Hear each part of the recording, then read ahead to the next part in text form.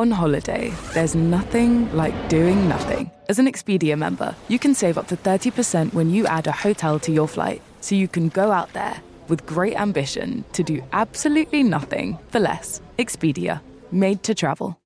We're all set to go. I'm good. Okay, let's go. That's the first person who actually talked. Don't you think you'd ask me if I was ready? I'm not asking you. Patri is all you need to know. Patri. Brothers and sisters, welcome to Penn Sunday School, starring Penn Jillette. My name is Michael Godot. Matt Donnelly is off somewhere, and we are broadcasting from the Show Creator Studios in Las Vegas. It's the second talk with Seasteading Institute founder Patri Friedman.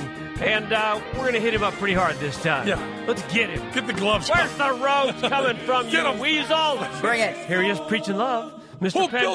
builds the roads? Mr. Penn Jillette. Well, actually, love. Preaching love. Preaching love. Who builds the roads? Say it Stupid nice. Say it motherfucker. nicely. Who builds the roads, stupid motherfucker? you know, a lot of roads were actually built by collections from the neighborhood. That's actually true, right? The toll roads and the pike roads. Romans. Answer 2, have a private city. Whoever operates the private city builds the roads, because a city without roads is shit, unless it's a city with, like, some kind of amazing public transportation system or, like, driverless Ginger. cars or whatever. Ginger. Remember Ginger? What was Ginger? Ginger was what the first name was for the stand-up. I blanked on the real name. Oh, The scooters. scooters. yeah, but not the specific scooters, the stand-up ones. The Wow, can we not the balancy This scooters. is the Segway. The Segway. Yeah, I remember The that. original name was the Ginger. Why'd Ginger. you go from Ginger to Segway? Ginger's Because that's what you build yeah, why would you do that? Exactly. I was disappointed. But, their thinking was, well, you'll have to build new cities now that we have this great device. Mm-hmm. And the fact that we didn't is stupid. We should have built new Also, cities. once you have self-driving cars, which is now, roads become need garages. roads become very different. Yeah, and parking. I mean, there's a don't ton need of parking space anymore. wasted for parking. Yeah. Rhode Island. It's at least the size of Rhode Island is just parking in the U.S. Wow. Yeah. So, we get rid of all that. But what do you libraries, public schools, all of that stuff? Well, libraries, I mean, the internet, right? Libraries are kind of, Yeah. absolutely, we take our kids to libraries now to be like, hey, there's this thing that I want you to understand. Like, back before all the world's information was at your fingertips, we had to go to these places, and there was this special thing. There was there's an article in the New York Times desperately clutching. Somebody's written a book that the most important part of libraries is that people conjugate their social interaction Speak quietly. and it's good for elderly and homeless and people like that. And I don't know if that's true. I mean, when I was a kid, there was a period in elementary school where the school bus dropped me off at the library, and I hung out at the library and read, and that was my after school. And I mean, nowadays you just couldn't do that, but it was great. Right. Yeah.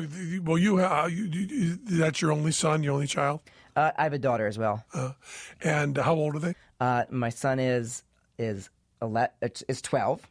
My daughter is 8, and I'm also expecting a baby in the spring. Oh, congratulations! Wow. And they go to public school? They're actually being homeschooled. They have gone to We public knew school. that answer. We knew that. We could have guessed that answer. They have gone to public school, and I went to public school. I think it's pretty good. My brother and sister were unschooled, which I think had pros and cons. How did that work out? Well, there's some things I was great at, like they know tons of history, and there's other things like they're not great at getting along with the kinds of people our family doesn't hang out with. Because they had no practice at it, right? They're great at getting along with all the wonderful kinds of people my family hangs out Well, with. talk about your family. Well, Yeah, why don't we made that clear in the intro? Yeah. Well, let's start with your grandfather. sure. So my grandfather was Milton Friedman, the Nobel Prize-winning economist, and, evangelist for freedom, very powerful evangelist for freedom. Amen. Have any of I want to ask all these questions at once, but you'll get to the reason why. Have any of the do you have socialist relatives that have rebelled against are your Grandpa? Cousins? No, I feel like they rebel by being non-political. I see. And my dad, David Friedman, is just retired as a law and economics professor. He also took the economics route, but more like studying legal systems. So like he has a book he's working on right now called Legal Systems Very Different from Ours, which looks at gypsy law, at Imperial Roman law, Chinese law, all of these very different systems. Well, that'll be a wicked good book. It's interesting. And it'll be useful when you start your own country. That's right. Don't point to me. That's we had this question. Penland. Absolutely. Showtime was doing some bullshit show when we were doing bullshit. A bullshit show. And they wanted me to do a promo for it. And it says, what's the first thing you would do if you were king? And I said, abdicate. It's the only move. It's the only move any king should ever have, was to be abdicate. I'm not looking to start a country. Depends but who would step in, though? Like, would you abdicate if the wrong people were standing there waiting to step in? See? I feel like the best leaders are reluctant leaders. If it was Donald Trump and Hillary Clinton, I might not abdicate. Right? But, so you grew up where? I grew up with my mom mostly on the East Coast. Spent summers with my dad. He was moving around different places until he got tenure. And then he got tenure at Santa Clara University in San Jose. So he's been out there for quite a while now. And how many siblings? 2 on my dad's side, a brother and a sister. And what's your education? Let's see. I did an undergrad degree in math at Harvey Mudd College in Claremont, and then a computer science degree from Stanford, and an online MBA. I don't know if that's real, but I have it. I paid for it. I did the homework. Pay for it. Yeah, You did all the homework. I did.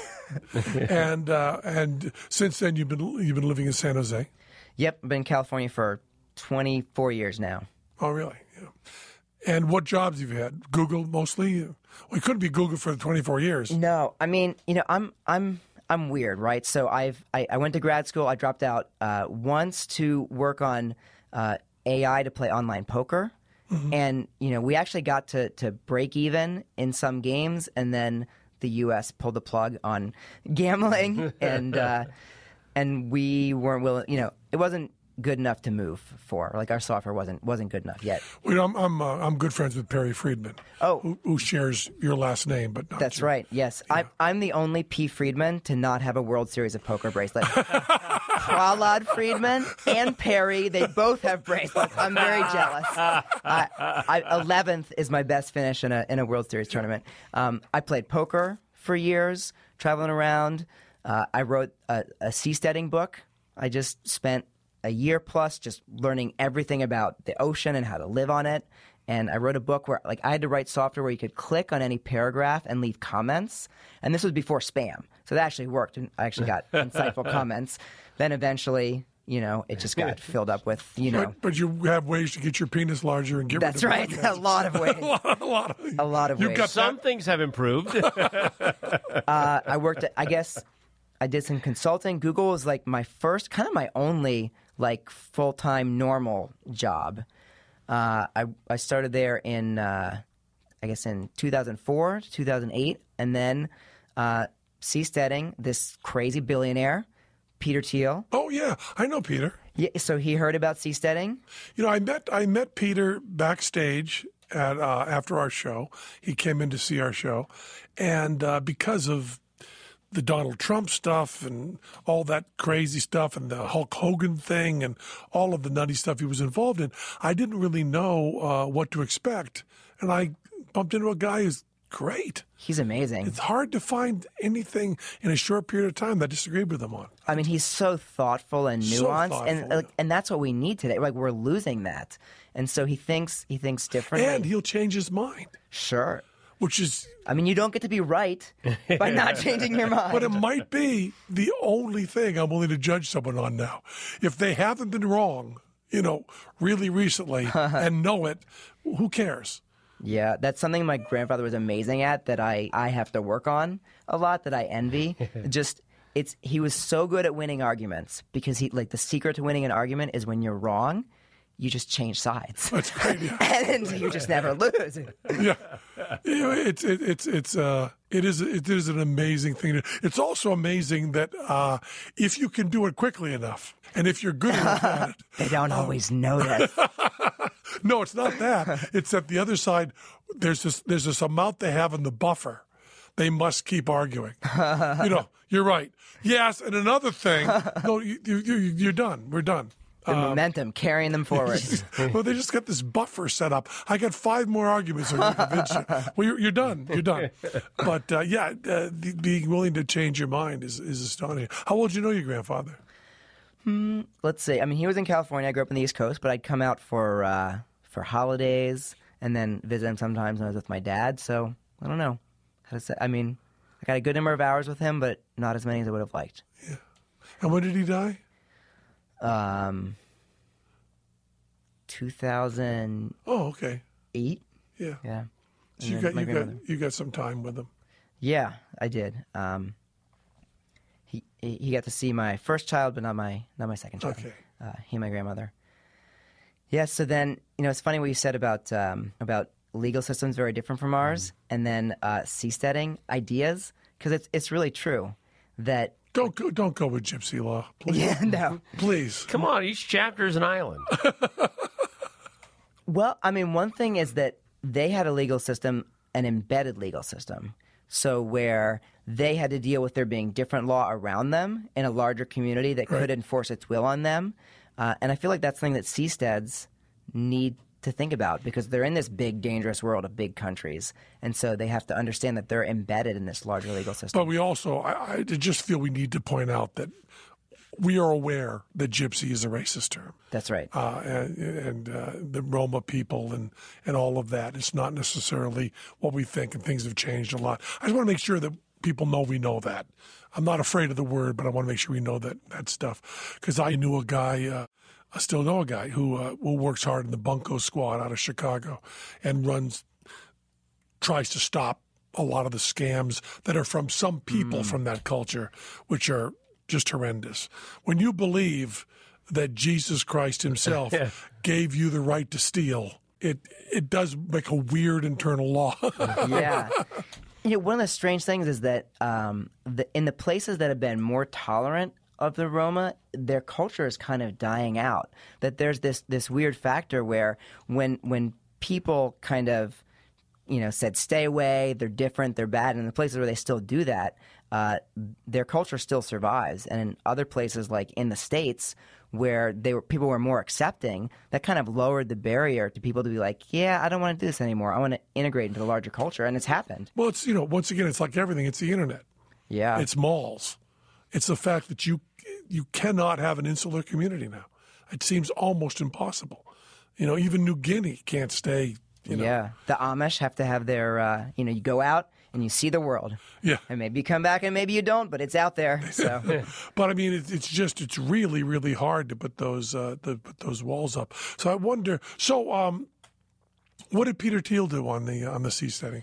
So I guess I had written this book and given a couple talks, and he was like, "What year is this?" This was 2007. And some people who were familiar with my ideas, worked for him or close to him, told him about them, and we met up and talked about it. And he was like, "You got to get out of Google and go work on this seasteading stuff." And so he funded me to start the Seasteading Institute, and was kind of our major supporter for a lot of years, and never would have gotten started without him. So he's been a really powerful influence. And Seasteading Institute is full speed ahead now, right? Yeah. So you haven't actually stalled yet or failed yet. It's just a slow process. Yeah, definitely. I mean, we'll see what happens with French Polynesia. I will from when I started talking about this, the movement to make better government has gotten a lot bigger. So, whether it happens in French Polynesia or somewhere else on the ocean, or it happens on land, I think that this idea is really picking up speed, because as our governments age, the old technology just does worse and worse and worse at dealing with the new world. There's just more and more pressure to find some new way of doing things. And so it may be that seasteading stalls out and it happens on land, and maybe the ocean turns out to be the best. I mean, here's one of the crazy things about the ocean. I love that you found a way to get credit for your ideas of seasteading being done on land. Thank you. Genius. Thank you. Genius. Very important, because land's cheaper. I'm going to go to Mars. Oh, we're actually going to do it in Cincinnati. That's still my Mars idea. Moonsteading, Marssteading, Airsteading. We have these domain names. I'm not joking. One of the fun things about seasteading is that the ocean is a different medium from land. Like, it has different characteristics. So cruise ships are as big as skyscrapers, and they move around all the time. So something that would be crazy on land is just the way of life out there. So we have this idea that if you built a city on the ocean, you could build it from modules. People could own their house, or a group could own a block. And if you didn't like how things were going, you could just take your module and leave. So it's like the U.S. massive tugboats. Yeah, and it's actually doable. I mean, if you look at, any of us could like easily pay for a tugboat to go drag our house around for like weeks. Maybe not for like months, but enough to get it to somewhere else. So the ocean, it's really efficient to reshuffle things. So there's this idea, like the ocean, it's difficult. So you could live on unless you flip it. You could live on the Upper East Side. And then, if it got hip to live downtown, just move the house. That's right. Or split the entire city in two, or split it in three, or just go join something else that maybe, like, it's a difficult place to build. Like, I think we'll probably build new countries on land first, but that it might actually be better because it has this different characteristic that you can vote with your house. You could take your 1,400 capacity theater and take it to another city and just be like, hey, we're going to do this thing in Prague for the next year. And that's different. That is a different technology than land. And I could have an apartment right near my dressing room. There you go. Absolutely. That's all I could. You can bring your house. Well, also, people are building tiny homes inside shipping containers now. Yeah. And so you could put 4 of those together and just be your bedroom and your kitchen and your theater. And just drag them around. Absolutely. Now, I think we can get all the answers to all our questions with this one big question. One of the things that people trash libertarians for, and it ends up being one of the things right on your website for French Polynesia that you're going to help with, is climate change. Now, if you don't have any laws, if you have moderate laws, many smaller laws, no big government, how do you deal with climate change? Well, how are we dealing with climate change right now? Badly. Kind of like shouting at each other and trying to guilt trip. Well, okay, we burned coal, but that was a long time ago. And if you burn coal now to get rich, that's wrong. I mean, that's one of the things is people love to compare seasteading libertarianism to some imagined perfect option, which we don't have. And it always looks bad if you compare to the imagined perfect option. But if you compare to the way we're actually doing things, it's often like very easy to imagine doing better, like hard to imagine doing worse. So like right now, countries are not able to come to consensus on climate change. It is this kind of, whether it's a tragedy of the commons or whether it's rational to actually be like burning this coal to, maybe it makes things a little warmer, but that's what it takes for us to get our civilization to the next level where we don't need to. Well, I say this almost every show we do. I blame all of climate change on Bruce Springsteen and Bonnie Raitt. Those two are responsible for all of it. Because if they had not done no nukes in the 80s, we'd all have nuclear power. We'd all be fine. Yeah, absolutely. I mean, it's an example of how, sometimes you got to judge people based on the consequences rather than like the stated intentions. Like what they thought that was going to happen. Yeah, or even what they said. Like to be against nuclear power is to be against like clean energy. Yeah. Like it just is. And well, I've never understood how anyone can be worried about climate change and against nuclear power. It seems like we had the answer, and of all people, the French did it. Right? I mean, the French did a pretty good job. Pretty small carbon footprint. Haven't been a lot of reactors blowing up over there. They're kind of doing okay. But the U.S., and the technology is so much better now. It's magical thinking. Mm-hmm. It's not that there's like an analysis of the trade-offs and the pros and cons. It's that people associate, first nuclear power with nuclear weapons, and then just, radiation is this like horrible, scary, terrifying thing. And so it's not about the trade-offs.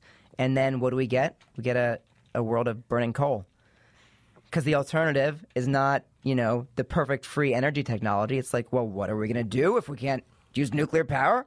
we're going to burn coal. Let's choke people to death. Yeah. World order. Woohoo. Because mining is safe. Yeah. Nobody dies mining. Well, you never compare it to the other options. You always compare it to the ideal. That's right. And that's what I think the power of saying, hey, we're actually going to build these cities and we'll see what they're like. And then instead of talking about the ideal government, and again, I don't just want people to build libertarian seasteads. I want them to build a bunch of different seasteads with really different, the more different those systems of government are, the happier that I'll be. So that instead of talking about it in theory, we see how they work. But it's also possible that a lot of these things become non-issues. I mean, the rate that violence is dropping, the rate that crime is dropping, the rate that wars are dropping, is insane. Yeah. You know, we now, if we were really logical about the whole thing, our major battle to help people would be fighting against butter and salt and animal fat. I mean, that's where the war really is. We're not trying to stop the Civil War. We're trying to stop people from dying from being too fat, if we really cared about, or traffic accidents, you know. And traffic accidents, all the stuff we talk about there, will just go away with self-driving cars, you know, just instantly. And, it's possible that even possible that climate change might have a technological solution we just haven't thought of yet, or we've thought of. You know, we got to find a way to get more carbon into concrete cheaper. You know, algae, yeah. ocean, always can be done. Can be done. But how do you deal with? Well, also, you know, that's being helped too very quickly. But if we want to have fewer people dying from not having money, what's the libertarian solution to that? Charity. Is it one word? I would say that the libertarian solution is that when things are done privately with competition, that they tend to be done cheaper and better. So the solution to people not having enough money is technologies let us do more and more with the money that they have. And that kind of taking money from some people and giving it to other people, you know, first off, it destroys self-reliance. You know, the whole Jordan Peterson angle now, I think, is really powerful and important. But he's crazy. Yeah. Yeah. But he has a positive message. Okay. Are you really against crazy people with a positive message? I'm not against crazy people at all, but he's not my favorite crazy person. I'm jumping around everywhere here because I have so many zillion questions. But one of the things I wanted to say was when you first wrote your seasteading book, not what you did for hype or out talking to people or trying to get money, when you were talking to your friends, how soon did you think, what year did you think you'd have something up and on its feet? I would say probably this year. Okay. And now where are you? It could happen as soon as next year if French Polynesia goes well, or it could take 20 years. And how long will it take to build? If French Polynesia says okay, what's the first move? What's the first shovel? Which Yeah. You have to dig fast because it's water. dig that hole in the ocean. Yeah, I mean, so we have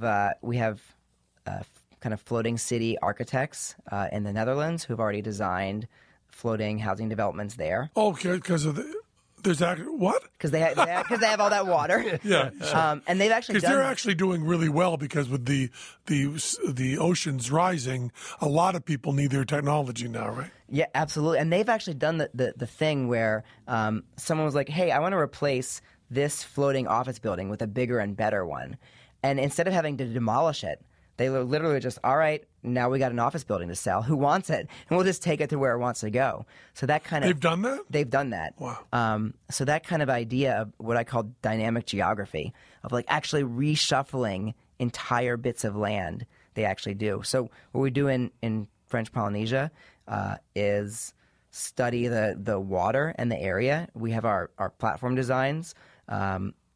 We are potentially, depending on the place, we would have kind of a staging area on land opposite where we would anchor. We've got. And how far offshore would you be anchoring? So in French Polynesia, the reef tends to be very close.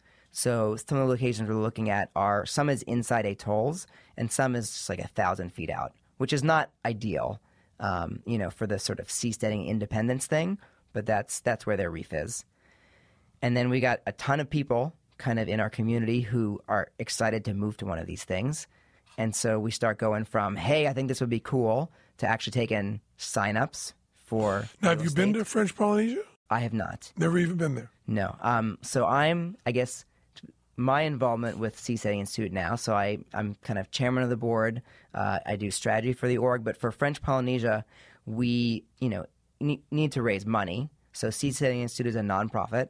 So we signed this agreement, and then we spun off a company, Blue Frontiers, to actually raise money, negotiate with them, take signups, kind of do all that company stuff.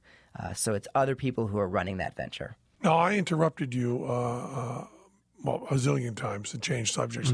So we didn't finish this, but why does French Polynesia think that your seasteading would help with climate change for them? Well, because they'd be able to build out their country using your technology? Floating platforms, don't care how high the water is. Right. When water goes up, they go up. And there's a lot of, so my side of things is more the political. That's what I'm excited about. There's other people in seasteading who are really into the environmental technology. There's kind of a ton of cool stuff you can do in the ocean with algae for power, for pulling carbon out of the air. Yeah, you've got your list here, the moral imperatives list on here. Do you want to run through those as part of what you're doing? Yeah. Do that. So feed the hungry. We can just list them. Feed the hungry, enrich the poor, cure the sick, live in balance with nature, power civilization sustainably, clean the atmosphere, restore the oceans, and stop fighting are the list. And you can do all those by next year? No. 3. Rome wasn't built in a day. How do you? We don't know that. How do you enrich the poor with seasteading? By being like America was in the 1800s, giving them a place with jobs, with a non-corrupt government, with people who welcome people who want to go someplace and work hard, and by building those and scaling them up. Lots of them around the world. I mean, there's a set of people who's into refugee cities, the idea that of building new cities specifically for refugees to go into and to build a new society there. Boy, that's a good idea. Because countries don't want them, and they want a home and they want to work. Wow. But land, people are they have this thing that you don't have where it's like, this is our land. Oh, yeah. Like, no, you can't live here. No, you can't take it. And some of them don't want to leave the land because there's still that same... The dirt. Yeah. Yeah. But there's some term for that, right? The Palestinians use all the time, that they've got their... Patriotism? No, there's it's just amazing that the fact that you've lived on the land means something. What I call Do you love that land more than your Do you children? have that? Do you care where you live? I mean, personally, no, but some people do. I mean, my dad does, planting his fruit trees, tending his garden. He loves it. It's a big issue with seasteading and charter cities because, people tend to oppose it because they say, like, somebody will paint it as foreigners coming to our country and taking our stuff. And it's what I call the Avatar effect from the movie Avatar, is that just the feeling. I didn't see. Okay. But I know it's exactly the same. Earthling betrays his race and nation and planet. People with bows and arrows. It's exactly the same as F-Troop, right? People with bows and arrows get so mad that people are coming to take their land that they're able to defeat machine guns and helicopters because they are that mad because it's their land. And that is the power of defending your land. And that makes it tough. Yeah. Because that's their land. And all the land is someone's land right now. All the land is someone's land. All the land is someone's land. I guess you got some Antarctica. It's divvied up. I mean, it's not, you're not allowed to live there. It's someone's land, like a bunch of countries that have said no one can live there. Really? Antarctica is owned by different countries? Yes. There is no land. Any rock that sticks out above water extends your oil rights 200 miles. So there is no land. I mean, in China, they build platforms on these rocks, and they put people there so they can say it's habitable rock sticking out of the ocean. So all land is claimed, and that was what led me to seasteading. Is like, okay, if we can open this new frontier with new technology, then we can build someplace that people aren't saying this is mine. But you got to get 2 miles away from anything, or make a deal. It's 12. it used to be 3 miles, which was the distance a cannon could shoot. Because that if you can defend it, it's yours. Now it's 12 miles, but then resources are claimed out to 200 miles. So the dream is, to build these things close to shore, scale them up, find systems of laws that work, get people interested, and then find a spot in the ocean where there's a seamount where you can anchor to or build pillars, and then do a big independent seastead that just says we're our own country. But you don't do that first or second or third. Even if things go well, say in French Polynesia, that's 20 years down the road. But hey, we'll live that long. May I suggest Fredonia? Fredonia. For a name. I mean, if you open a little place in the banana stand, could you consider it Fredonia in Honduras? Sure. They're going to let you name it? We can name our zone, yeah. Fredonia, Liberland. I mean, all the best ones are taken. Fredonia, Liberland, Sealand. Freedom Sea Place. Now, with houses. The people that care about aquaculture and so on, what do they think can be farmed in the ocean? So I'm actually an investor in the first U.S. offshore aquaculture farm off Catalina. They're growing mussels. They just started harvesting. So I'm a huge fan of aquaculture. The way I look at it is if you look at the productivity difference from us just going out and like shooting random animals and bringing them in to ranching, or from gathering plants to farming them, I mean, it was orders of magnitude. And we can do the same thing with the oceans. So you can do finfish. That's one thing. So, anything with a fin. Shellfish, already being done. The crazy stuff is algae, because it's the most efficient. Just turning energy and resources into proteins and fats. So it's because it's hard to harvest, it's hard to dry. Like, the expensive thing isn't making the algae. Like, algae just wants to grow. But then it turns out that often it costs more to turn it into powder or dry it out than you can sell it for. But that's something where the physical limits, if they can make that algae technology a little bit bigger, the amount of food that you could grow is insane. I mean, Earth could support 1 trillion people. If you do the numbers on the physics. And all vegan. And all vegan. That's right. No cruelty. No, it's krill. Oh, cruelty. High in omega-3s, vitamins, minerals. Yeah. Has all that stuff. I mean, I have to take an algae capsule every day because to get the well, good news, you can make your own. I know. Sponsored by you'll enjoy that. An algae company that doesn't exist yet. My Avega 3 you have to get, which they do now. They get with the algae. It used to be you got that with fish oil, and now they're farming algae to do that. Or I don't know if they're farming or harvesting it. Yeah, but so it's for that higher end kind of, like, as a supplement.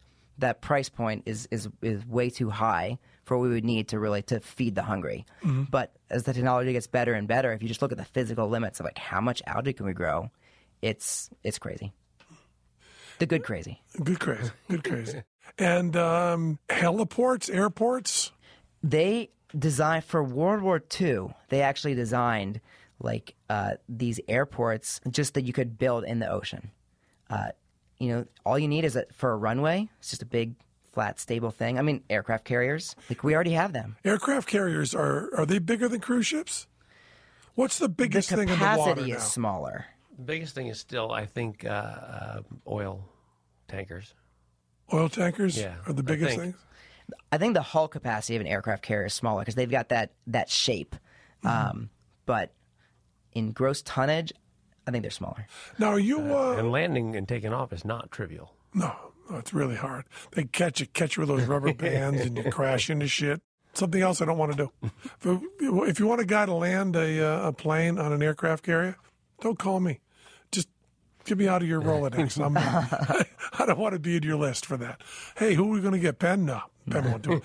Won't fit in the capsule. He's a smaller guy. But it's kind of like a magic trick. Kind of, except you're not cheating. How do you suffer you're cheating? And your life's on the line. More of a juggling trick. Yeah, it's not really a magic trick. You know, I used to think about a time when I first got my phone and stuff, when I could just use cameras to be able to see stuff, check in on my house, check in on my parents, my mom and dad.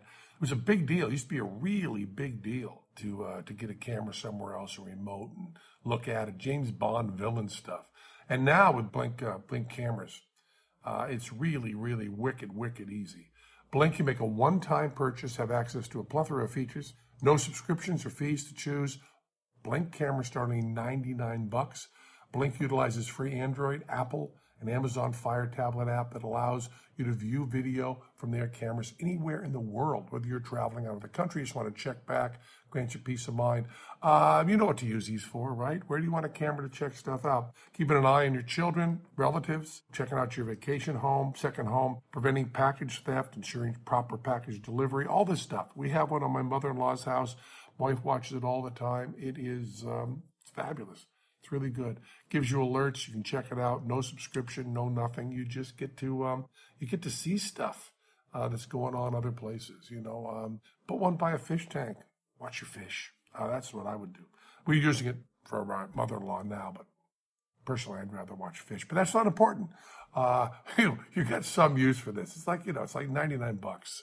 And 2 AA batteries. Put it in. No wires. No nothing. Anyone can install it. Even me.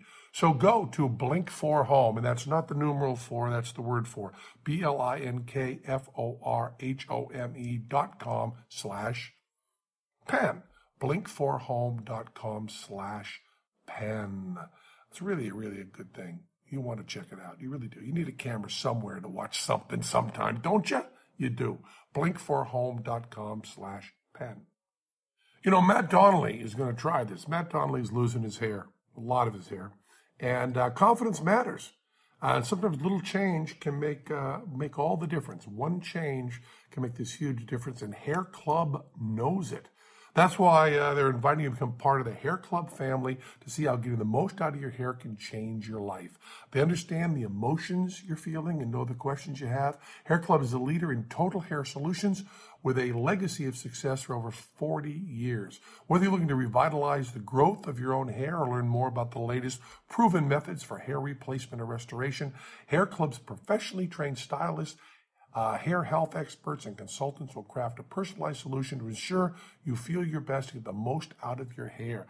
You know, all my friends, these guys, they're all doing something. They're all trying to find something. And Hair Club for Men does that. You know, all the solutions all there that can help you out. I think you should check it out.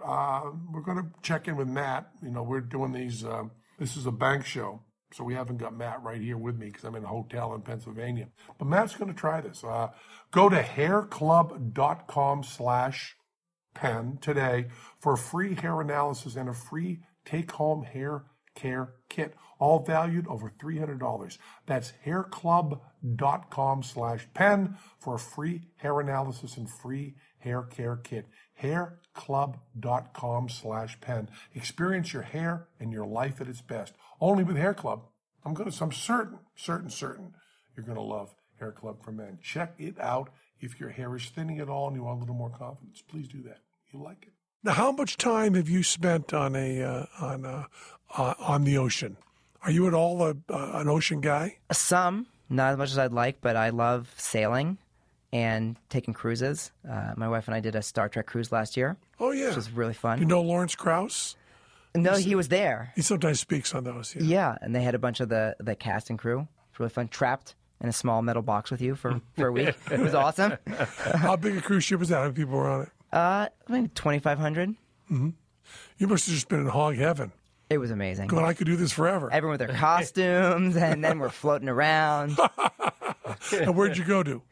You know, we didn't get off the boat. It was in the Caribbean, but we didn't get off the boat. There's just, too much fun stuff. People to talk to, weird, like-minded people. I mean, maybe we should do Trektopia. They've already got a national anthem. You got everything. We got the Prime Directive. We got part of a legal system already. Sure. People make Star Trek. Number of people will move there. Yes. You even have the uniforms. That's right. All set to go. And the flag is all done, the logo. Yeah. Yeah. This is a great idea. So much is said. It's like halfway done. Yes. Except for the building it thing. Well, Now, who else besides Peter Thiel? What other? I mean, is this something that Elon Musk or any of those guys are interested in? I mean, Elon's thinking Mars, right? And that's going to take a while. So I think if we do some things to save Earth while he's working on that, that's all great. So Larry Page has said we should have zones to experiment with new forms of government. Another guy who's really into this stuff is Robert Ballard, who found the Titanic. Oh, yeah. Just an amazing Well, oceanographer. he spent some time out in the ocean. Oh, yeah. A lot. You know, he's discovered new forms of life, like those geothermal vents. Yeah. And he's just like, why do Great we... smokers. Yeah. Sulfur-based. I mean, actually like a different metabolism. And so he's like, why do we know more about space than we do about the oceans? So he calls it inner space. There's outer space and inner space. So he's all about how we need to settle the oceans. It's interesting. It's something like we haven't built one yet, but the number of people who have gone from, you know, when I started talking about this stuff 15 years ago, from being like, that's just insane. Like, that's totally, well, why would you want to do that? To being like, yep, we're going to need startup countries. I see how things are going. I don't know how you're going to do them, but we're definitely going to need them for sure, is amazing. And that's part of what gives me confidence that it's going to happen, is there are all of these accomplished people who are working on other things maybe, but who are like, yeah, you know, at some point if someone else hasn't built a country, I got to do that because we need them. Wow. Are you in? You in, Godot? I'm in. It's already on the ocean, so you know I'm in. Yeah. Maybe you'll do it. I'll pull on in. Well, you know, it's the same thing. You know, I would, because I have no affinity whatsoever to dirt at all. I would go anywhere. But the problem is that I mean, I didn't choose Las Vegas. Las Vegas is really the only place where a magic show can run multiple years in the same place. Yeah. And my choice is to be on tour forever, which I don't mind at all, but it's harder on the family. Yeah. Or I can live here, you know, and it's incredible. I mean, there's a 1,400 Penn and Teller theater that I've been at for longer than any headliner in the history of Vegas. It's People still show up every night. More of them. And pay you a little bit of money. Yeah, and so I can do that. And so I can't do. I think, you know, if I had a job that was, you know, I have. If you were just writing. Well, I have a friend who's you know, she's a cartoonist, an artist, Renee, and she can go wherever she wants, and she ended up in Australia. I kind of think that if I could go wherever I want, have my same job, I would probably try New Hampshire, see what that feels like in the free. You must have a lot of people that are in the Free State program. They're going, just build that thing. I'm just going to move. Yeah, right? Definitely. But it's diversity for the different projects that are trying to make things better. It's like they're different strategies that are both trying to make like freer, better government, and they're really different. And that's like good. You know, I feel like today we have this sort of everything must be the same. There's the one way. And that's not what wins. What wins is like, all right, Elon Musk, you work on Mars. We'll try to build cities on the ocean. Other people are trying to build cities on land. You try to take over New Hampshire. Other people are trying to make virtual cryptocurrency nations. Let's do all those things and hope that one of them works. Or that four of them work. Even better. And you can't decide which one works better because they're all working pretty good. That's the ideal, right? That's the dream. Going, geez, I don't know whether to go to the socialist or the capitalist seasteady because they're both doing okay. One place to live, one place to party, one place to work. Now, what laws do you want a country to have? You personally now. I'm not talking about you. When you sit at the table, what do you bring in there? What do you want? You want to stop people from killing each other? Yeah, I would say not very many laws. I mean, I'm a libertarian. It's funny, but I kind of think of it now. I used to think of it as like the moral imperative, and now I think about it as my taste as a shopper. Like I want to be able to shop for a system of laws, and I know my tastes. I want a system of laws that offers me lots of freedom and choice, that says, hey, if something goes wrong, let's settle up after and not tell you can't do it beforehand. Mm-hmm. So you got to stick to your contracts. Don't hurt other people or their stuff. And that's kind of most of it. Yeah. And do you think that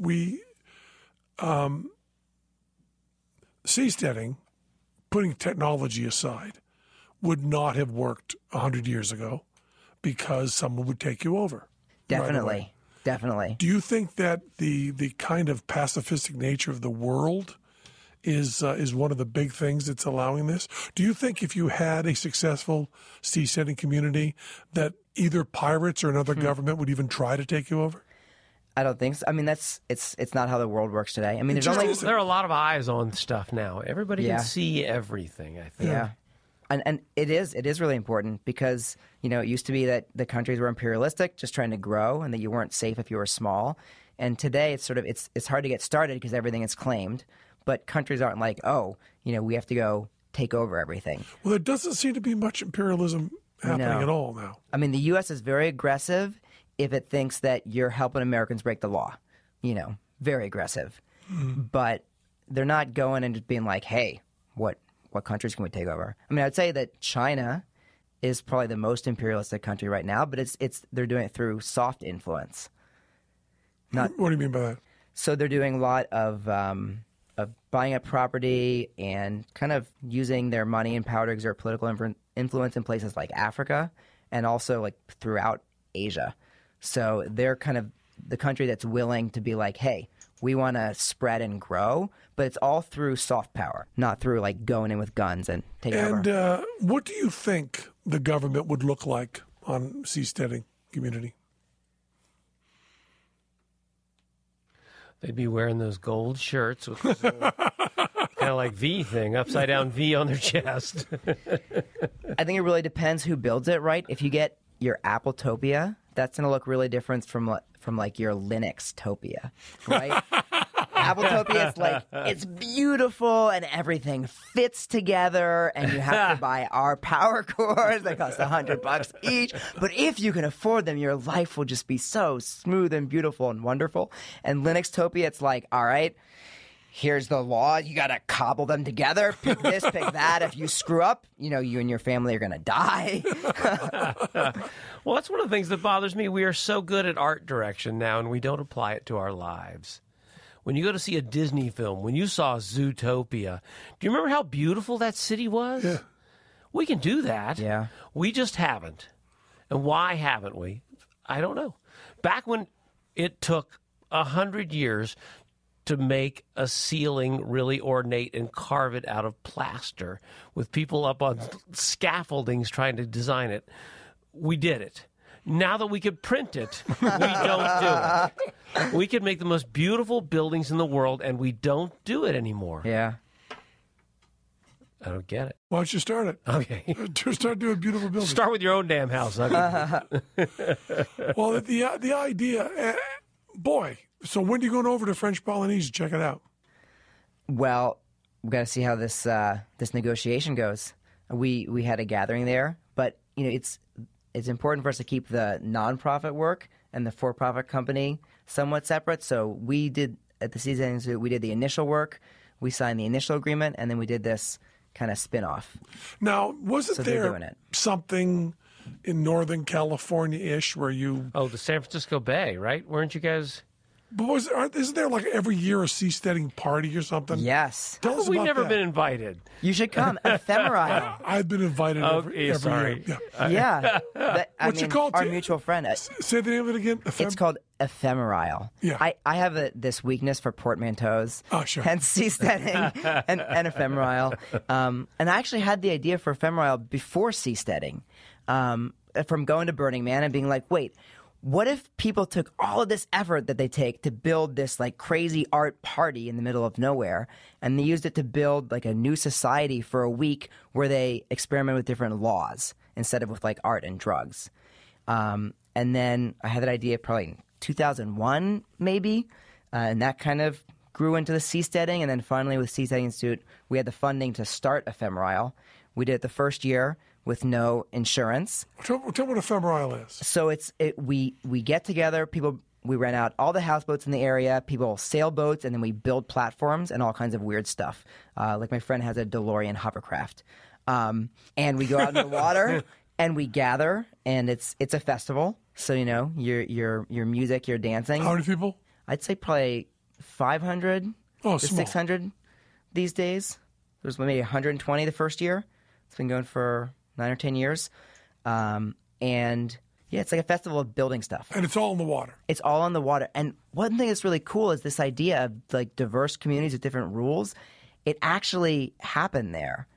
So part of my hope with Ephemeral is that we would move like closer and closer to the ocean over time, and that did not happen. I mean, we just stayed in one place because the ocean is hard. But what did happen is people making different islands with different rules and having things like when you come to our island, you're not allowed on our island without a life vest and a safety whistle. That's the rule of the largest island. Some people, it's like whatever. Just pull up and get crazy. And they have different cultures, and people sometimes secede. I mean, I had an experience where I was on an island that had a bunch of rules, and we didn't get along. And so we unhooked and went off and tied up somewhere else. When you say an island, how many people would that be? The 50? The biggest, maybe a couple hundred, and there are islands that are just one vessel, one person, everything in between. And there's music. Music and... I assume a huge amount of drugs. Probably. It's a festival in California. One can imagine. And just... And art, I imagine, too. And, yeah, the art projects using the water and just building stuff. For people where, like, Burning Man is too easy. Like, yeah, because in Burning Man, the land's already there. Like, yeah, it's hot and there's nothing there, but you have land. If you just fall down at Burning Man, you're going to fall down on the ground, and you'll get sunburned eventually, but you're okay. At Ephemeral, like, you got to even bring your land. Like, that doesn't come built in. The cleaning fees are lower. Everybody who takes back a trailer from Burning Man has to pay a $500 cleaning fee because they're so full of dust. What time of year is that? It's in the summer. Every year, and we do the dates a few years out in advance, so you can see it on the wiki. In the Sacramento Delta, it's a great community. Sergey Brin dropped in this year.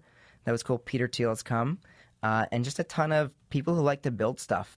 Well, I don't fit the category of wanting to build stuff. I don't fit the category of drugs, but I fit the category of crazy stuff. I haven't gotten to Burning Man yet.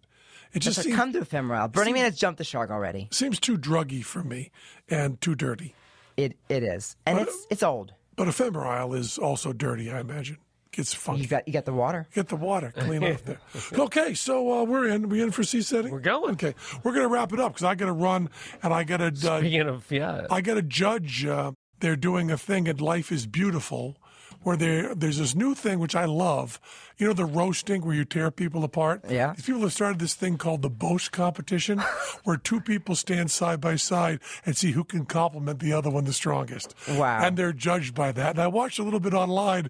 It was wicked funny because they weren't even doing it backhanded. They were doing it really legitimately, but just with the usual hyperbole you'd have tearing someone down, but just building them up, Wow. And it's really funny. So I'm going to go judge that. So I got to cut this off just a little bit short. We don't know when we're going to play this, but this just happened accidentally. It was good. It's just great. a little seasteading community. Fantastic. Thank and you wonderful so to much, meet you. Patrick. Wonderful to meet you too. Wonderful to meet you. Maybe we'll see you at Ephemeral some year. Yeah. That was Penn Sunday School. That was Penn Sunday School. Cha cha cha. And to our listening You become naked. nature sang and round us rang the music of the spheres. That was Penn Sunday School. Yeah, Patri Friedman. That's who that was. Patri Friedman. I want to make sure I get the first syllable right so it's not the Dick Van Dyke Show. That was Penn Sunday School. I hope you're living on the seastead soon so I can come visit you. I'm real interested. This is good. we're going to do it. You gonna do it? I'm going to do it. Well, you'll do it before me. Because you like to build shit. I don't like to build shit. I don't want to build anything. Now, Pat, I don't know if you've heard, but these seasteads have funny names. Like what? Well, there's Where to the east, and Here to the west, and Never Been There to the north.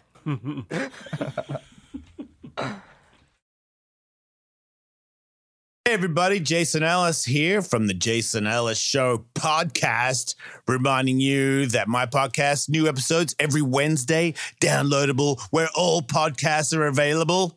Come see my friends Michael and Kevin as we talk to you about what's awesome, what sucks, fitness, fighting, parenting, life, spin kicks, LGBTQ community, how to defend yourself against a shark if it attacks you out of nowhere, and much, much more. So come join us.